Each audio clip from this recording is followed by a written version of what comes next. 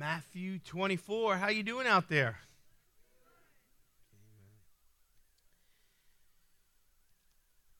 Looking at some of the things Jesus said to his disciples. We've been preaching our way through Matthew 24. We looked at a bunch of kingdom parables. We're looking at kingdom principles.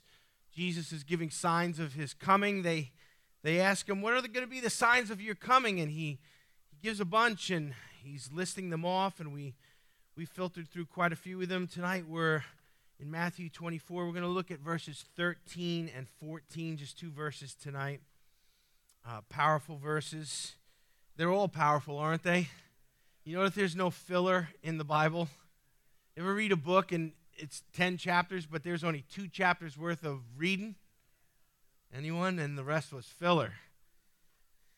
So the word has no filler in it, but verse 13 and 14 of chapter 24 is our target tonight. I'm going to start in verse 10 in just a minute, but let's thank God for the word. Father, we thank you for the word tonight. We thank you for this place where we can come and worship you. We thank you for the musicians who led us into your presence tonight. And Father, we've given you a sacrifice of praise. And I pray that that has prepared our hearts with good ground to receive the engrafted word tonight. So Father, allow the truth of Scripture and the principles you've hidden there for those who seek you beyond the superficial, allow those to come alive to us. And Holy Spirit, drive them deep into the good soil of our hearts tonight. Change us from the inside out, we pray. In Jesus' name, and the church said, amen. Let me start in verse 10 here of chapter 24, a little recap. At that time, many will fall away and betray one another and hate one another. Many false prophets will arise and will mislead many. Because lawlessness is increased, most people's love will grow cold. Listen to verse 13. But the one who endures to the end, say endures. The one who endures to the end, he will be saved. This gospel of the kingdom shall be preached in the whole world as a testimony to all the nations, and then the end will come. So Jesus giving signs of his coming, the end of the age, his return. He's kind of bringing some of that in for a landing here. He's about to shift gears as we get through these verses. But let's unpack verse 13 and 14 because there's a lot in there. He who endures to the end shall be saved. Now, how many will be honest enough, when you hear the word endurance, you already start to sweat? Do you notice the older you get, your physical endurance diminishes? I remember in gym, they used to test us. They used to have these tests for endurance. And, they'd make you do push-ups or sit-ups or pull-ups. And, when you're a kid, all that stuff is just, you're just blowing off steam and you're having fun. But the older you get, you realize, wow. In fact, some of you look like you're about to pass out already. But our endurance is just, it diminishes. And here, Jesus says something. He says, but he who endures to the end shall be saved. Now, if we already feel our weakness and our limited capacity as our endurance fades, and then Jesus says it's linked to our salvation, that'll get your attention pretty quick. But let me tell you what Jesus is not saying here. He's not saying that, you really got to do these works and you got to do all these spiritual gymnastics and you got to be spiritually fit, or you're just not going to make it. You're going to lose your salvation. Jesus is not saying that. Salvation is a free gift. Say free. We don't have to earn it. We don't get it by our grit. It's not a work of our endurance. But he is making a point here, that he who endures to the end shall be saved. Our salvation's a gift, but we're going to need endurance to run this race, amen? Do you realize you're in a race? Paul gives all these illustrations. Fight the good fight of faith. Did you realize you're in a fight? If you're in a fight and you don't know it, you're probably going to lose. If you wake up in round 3 and you're, or you don't wake up at all. But he uses these illustrations. Fight the good fight of faith. Run the race. All of these things. Why? Because there's a part for us to play in us, living this life and serving the purpose of God and running our race and fighting our fight until we fall breathless into the arms of Jesus at the end, hopefully hearing, well done. So he's talking about endurance here, and he's talking about it as it relates to our spiritual walk. Now, to follow Christ in this world that is churning full speed in every direction that takes it away from God, that requires endurance.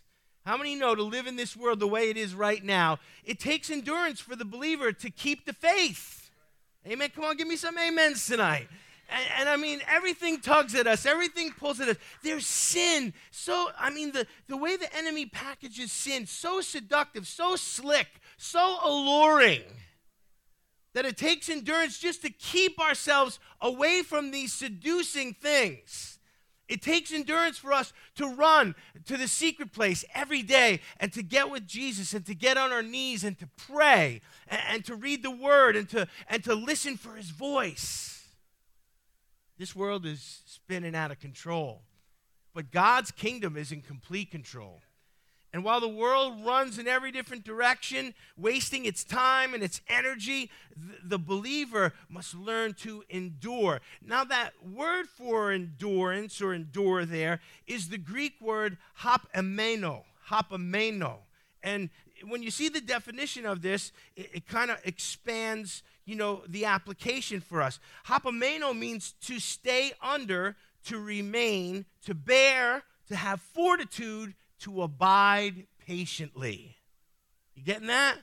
Had nothing to do with earning salvation, nothing to do with works, nothing to do with our spiritual pedigree or performance. Hapameno means to stay under, to remain, to bear. So I'm enduring, I'm bearing, I'm having fortitude, I'm abiding patiently.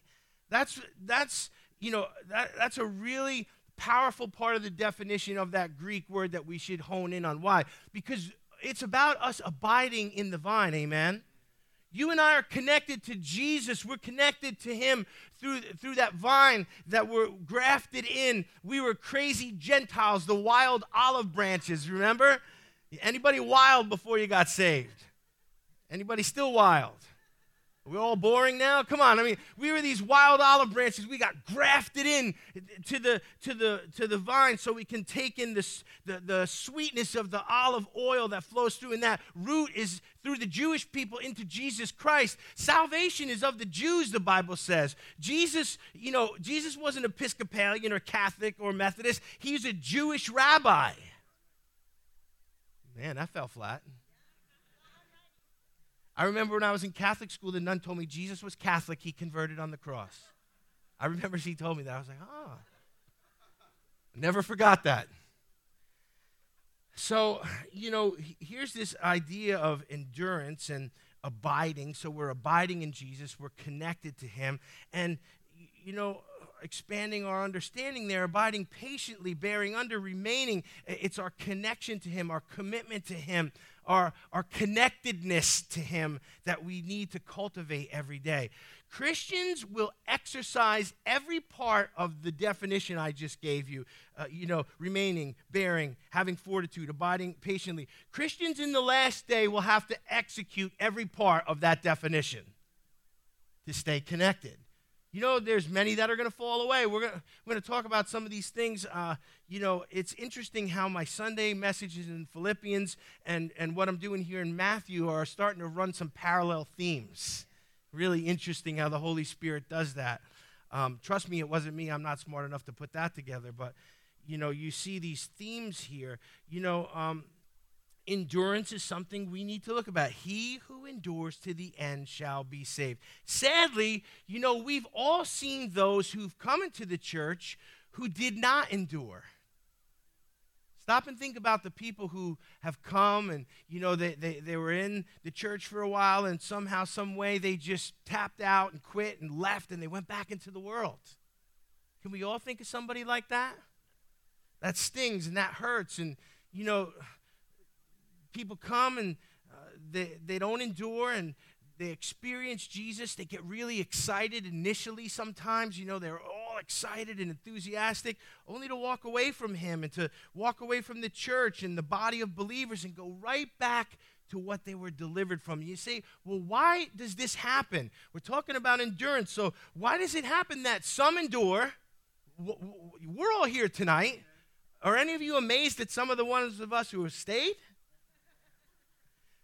Sometimes you look at yourself and like, wow, look what God has done with me. Amen. He didn't have much to work with. He's really showing off with me. But why do some endure and some don't? Well, why do people come and then they leave? Well, there's three possible reasons, and we're going to look at them. And number one is this: they were never genuinely converted in the first place. It's possible to sit in church, say amen in the right spots, carry a Bible, say you're a Christian, name a denomination, and not be converted.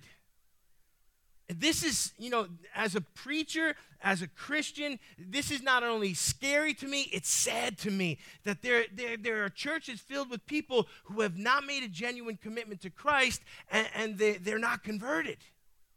Do you know it's possible to be religious and lost?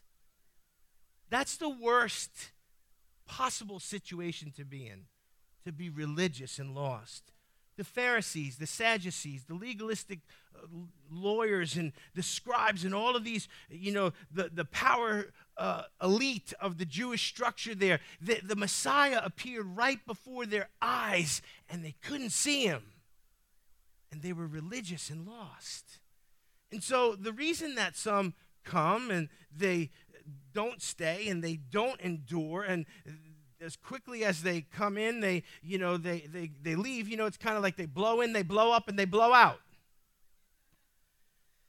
That's what evangelists are supposed to do, but that's not what Christians are supposed to do. So there was never a genuine conversion. The Bible does not teach that we need to become religious, that we need to embrace spirituality, that we need to join a denomination. It says we must be born again. Okay, and I know, that born-again Christian label is something that, used to be when I was saved in the 80s, coming up in there. If you were born again, that was like calling somebody a weirdo. Are you one of them born-agains? But the Bible says, Jesus said, you must be born again. And so being born again is what constitutes genuine conversion.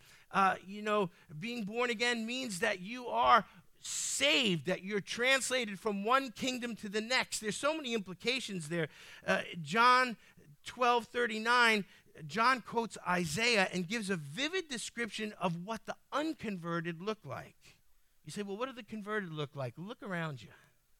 Here's what the unconverted look like according to Isaiah here. He says, for this reason they could not believe, for Isaiah said again, he has blinded their eyes and hardened their hearts so that they will not see with their eyes and understand with their hearts and be converted. And that word converted means turned around, about face. And so I will not heal them. So God took stubborn people, stiff-necked people, religious people, people who wanted spirituality but didn't want a relationship with him, and he hardened their hearts and he blinded their eyes. And he gave them over to, their spirituality that rejected him. And that's what the unconverted look like. And they're not just the wild, reckless, agnostic, atheist, heathen, people that we get this caricature in our mind. They're people sitting in church pews. So why do they come and they go so quickly? Because they're unconverted. Genuine conversion requires an about face, a turnaround, a complete change of course in the opposite direction. Amen? And if you've experienced that, you know what conversion is, amen? If you were going in one direction and you were preoccupied with one thing and you were in bondage to all these things and all of a sudden God turns you around and now you're going in the opposite direction. See, you got to be careful. Some people turn around so much they turn all the way. And then this looks familiar. Or they turn around and then they walk backwards and they look at that for too long. And then all of a sudden they start going back to it. So this conversion, this turnaround is going in the complete opposite direction. It's not seeing how close we could live to the world and still be saved. It's seeing how close we could stay to Jesus and be separate from the world. Genuine conversion requires an about face. If you've ever seen them march in the military, about face, you know it. They stop, they spin, they go in the opposite direction. And that's what conversion is. Listen to John 3:3 and John 3:7, and then we'll move on from this point. Jesus responded to them, truly, truly, I say to you, unless someone is born again, they cannot see the kingdom of God. John 3:7, do not be amazed that I say you must be born again. So they blow in, they blow out, and they leave. And you say, why? Was there no endurance? Because there was no genuine conversion. Number two, the second possibility is this. They never rooted themselves in Christ. You see, there is a process of when we come and we confess Christ and we reach for salvation and God extends that free gift to us. There is a translation of us out of the kingdom of darkness into the kingdom of light. But what keeps us in the kingdom of light is that we lay our roots down there. That's why it's so dangerous to lead someone to Christ and then just abandon them. Now, the Holy Spirit doesn't abandon them, but the church can't just abandon them either. We can't give an altar call and pray for somebody and accept Jesus and give them a pamphlet and a packet and a pat on the back and a kick in the butt and say, good luck. Welcome to Wednesday night. That's like a spiritual abortion. You don't birth a baby and then just tuck it somewhere and leave. You got to tend to that thing, amen? And when, this process of that tending, and it's part of the Holy Spirit's job, it's part of the church's job, but it's also a decision of that person's will that they're going to lay their roots down in Jesus. And you know it, when you see a person, they get rooted into Christ. They get rooted into the Word. They get rooted into the church. Man, no matter what the enemy does, he can't pluck them out.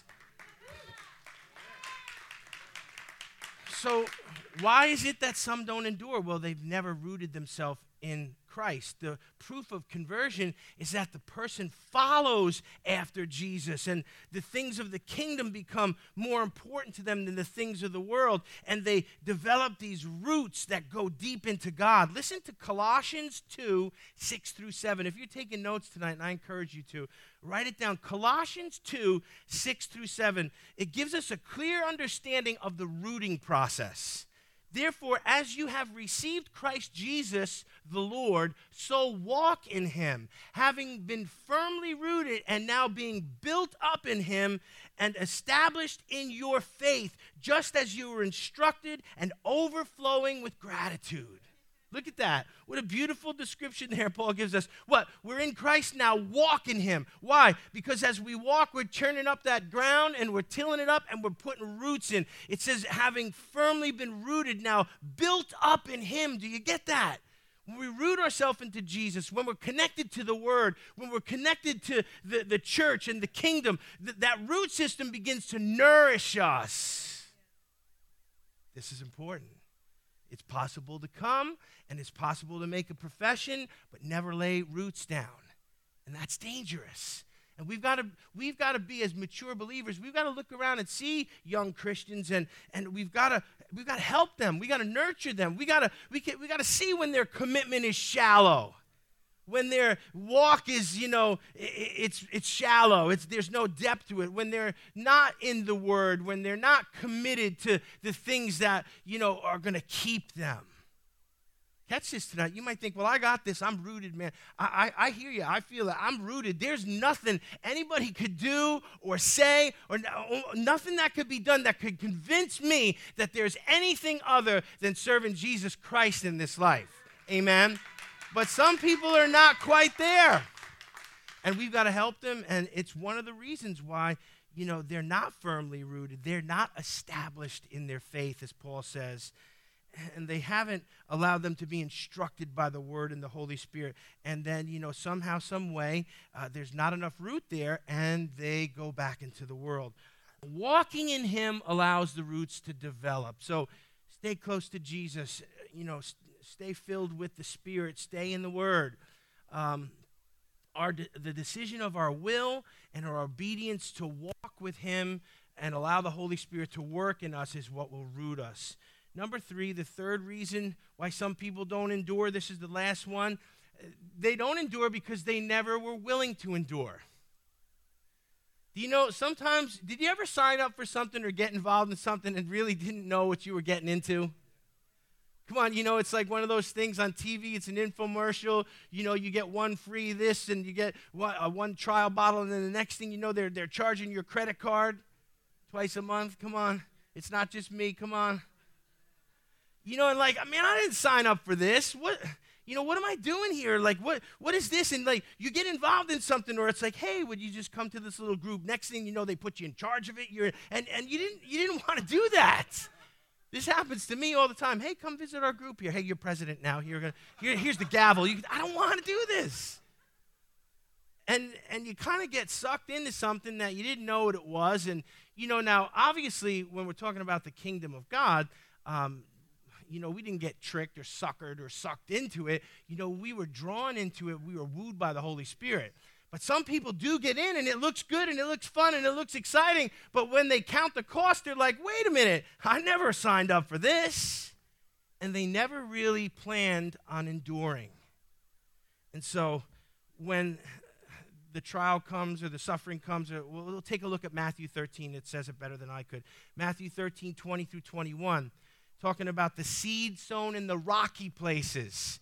This is a perfect example of someone who got excited, came into the kingdom, but had no willingness to endure. It said, the one sown with the seed in the rocky places, this is the one who hears the word and immediately receives it with joy. See, there it is, that enthusiasm. Whoopee! Then it says in 21, yet he has no firm root in himself. You see that? It's that rooting process that needed to take place, but they wouldn't yield to it. He has no firm root in himself, but is only temporary. And when affliction or persecution occurs because of the word, immediately he falls away. Some people blow in, they blow up, and they blow out because they didn't sign up for it and they don't want to endure. And so they don't endure. But endurance is necessary for us to stay in Christ, amen. It's not that we earn our salvation through our endurance, but our endurance proves that we are the elect, that we are his children, that we are committed and rooted in him, and that come hell or high water, we're going to hold on to Jesus no matter what. So what does the Bible say about endurance, since we're on the topic tonight? It says so many things. As I studied this, I pulled up all the scriptures that I could find on endurance, and I just grabbed a handful, but here's a few things that the Bible says about endurance. Number one, the Bible tells us endurance is a choice. Listen to Hebrews 11, 24 through 25. By faith, Moses, when he had grown up, refused to be called the son of Pharaoh's daughter. Listen, choosing rather to endure ill treatment with the people of God than to enjoy the temporary pleasures of sin. Wow. Moses had it going on. Moses had everything Egypt had to offer. Egypt was the epicenter of the civilized world. They were leading in every field, science, medicine, cosmetic. I mean, you name it. They were the things the Egyptians were doing. And here's Moses as a prince of Egypt. And he had all of that afforded to him. It's like whatever big last name, would get you somewheres in this country, Rockefeller, I don't know, Trump, whatever name, like when you got the world by the tail type of thing. Poor people, we can't even relate to this stuff. You're not feeling me. It's like prosperity is keeping the lights and the gas on at the same month. That's, But, here he had all this stuff, yet what? He rejects that. And he says, don't call me the son of Pharaoh's daughter. I instead choose to endure the mistreatment and the affliction of the Jewish people that I now identify with. Wow.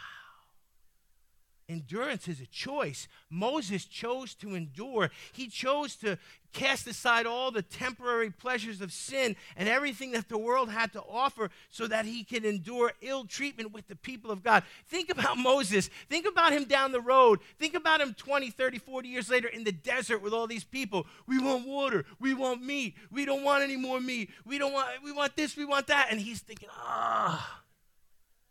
somebody call me the son of Pharaoh's daughter now. Nobody chose to endure, and he endured to the end, and he finished his course. So endurance is a choice. We can choose to say, I'm in this no matter what, or we can choose to walk away and do our own thing. God still loves us, God's still for us, and the Holy Spirit will still pursue us. But we have choices to make in this spiritual walk.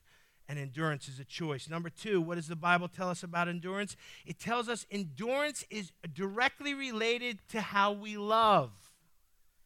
how's your love tonight? I didn't say how's your love life. I said, how's your love? How do we love? Are we loving? Do we genuinely love? Are we full of love? Does love spill out of us? So endurance is linked to that. Now listen to this.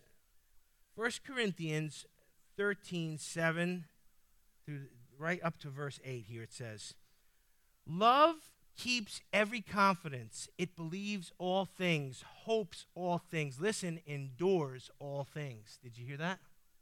Love never fails.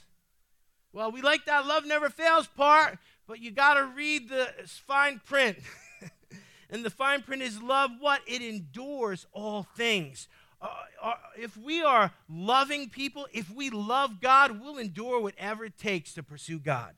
If we love our spouse, we'll deal with any circumstances in life to love our spouse, to love our children. We'll endure anything for those we love,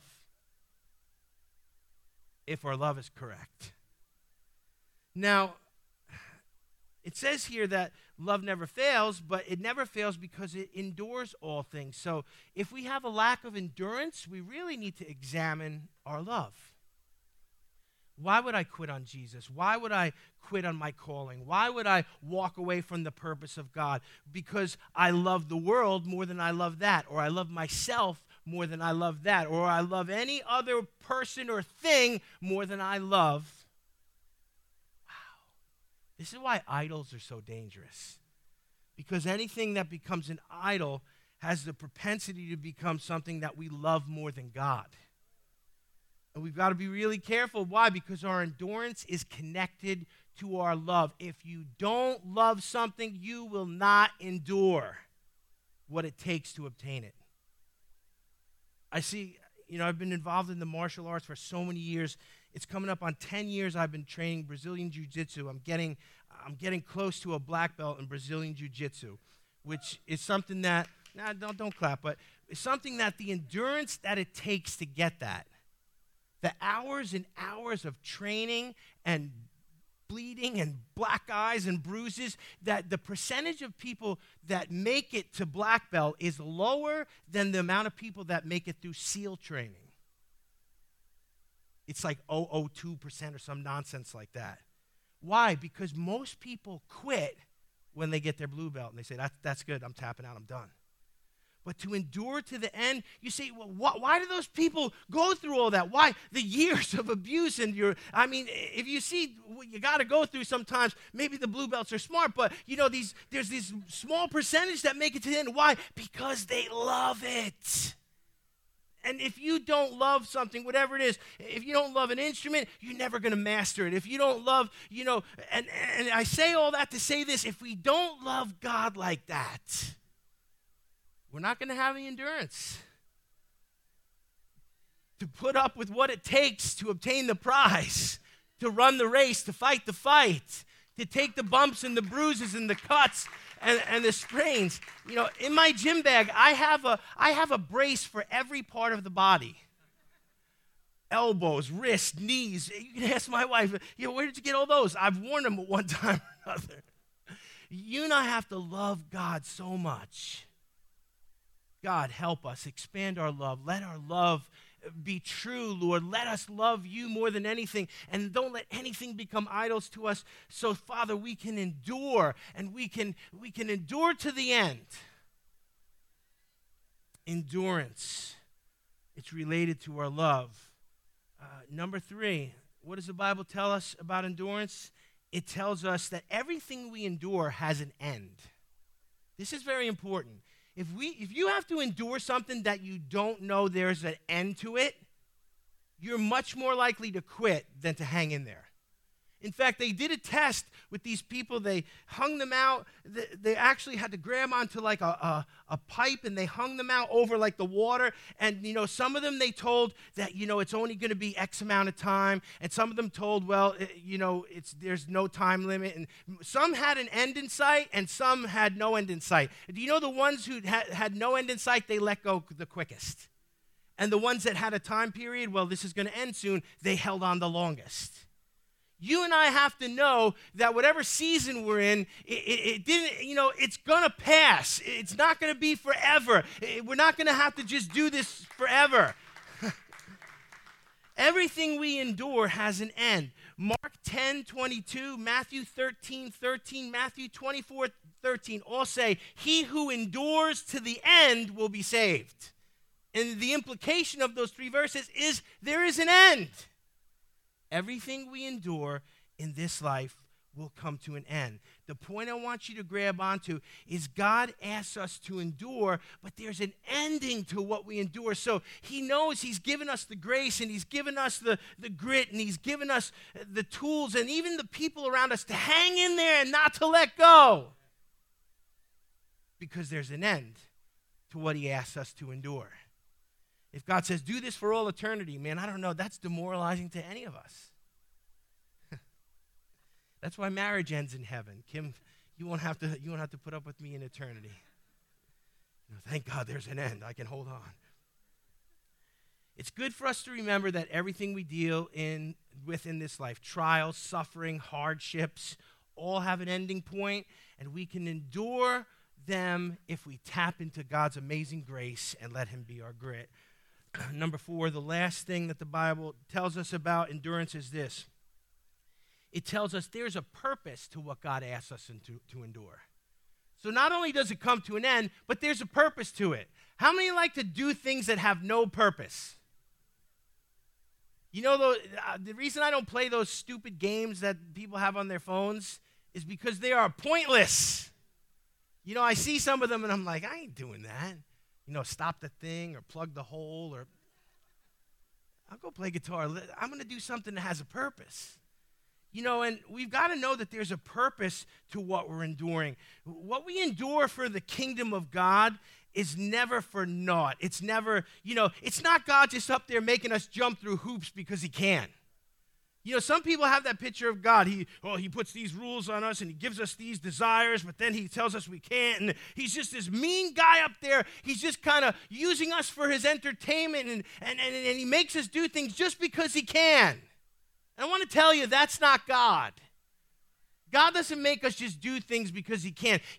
Jesus never asked us to do anything he wasn't willing to do and had already done himself. Suffer, Jesus suffered. Be humiliated, Jesus was. Be betrayed, Jesus was. On and on it goes. He did everything that he asked us to do. In the military, you hear soldiers tell stories that in boot camp they had to dig a big hole, and when they were done, the drill sergeant would say, now fill it back up. Some of you never dug a hole because you didn't even flinch. All that digging, all that sweat, and all that rocks and pick and pull this out and filth and sweat, and all of a sudden, and the purpose was just to fill the hole back up.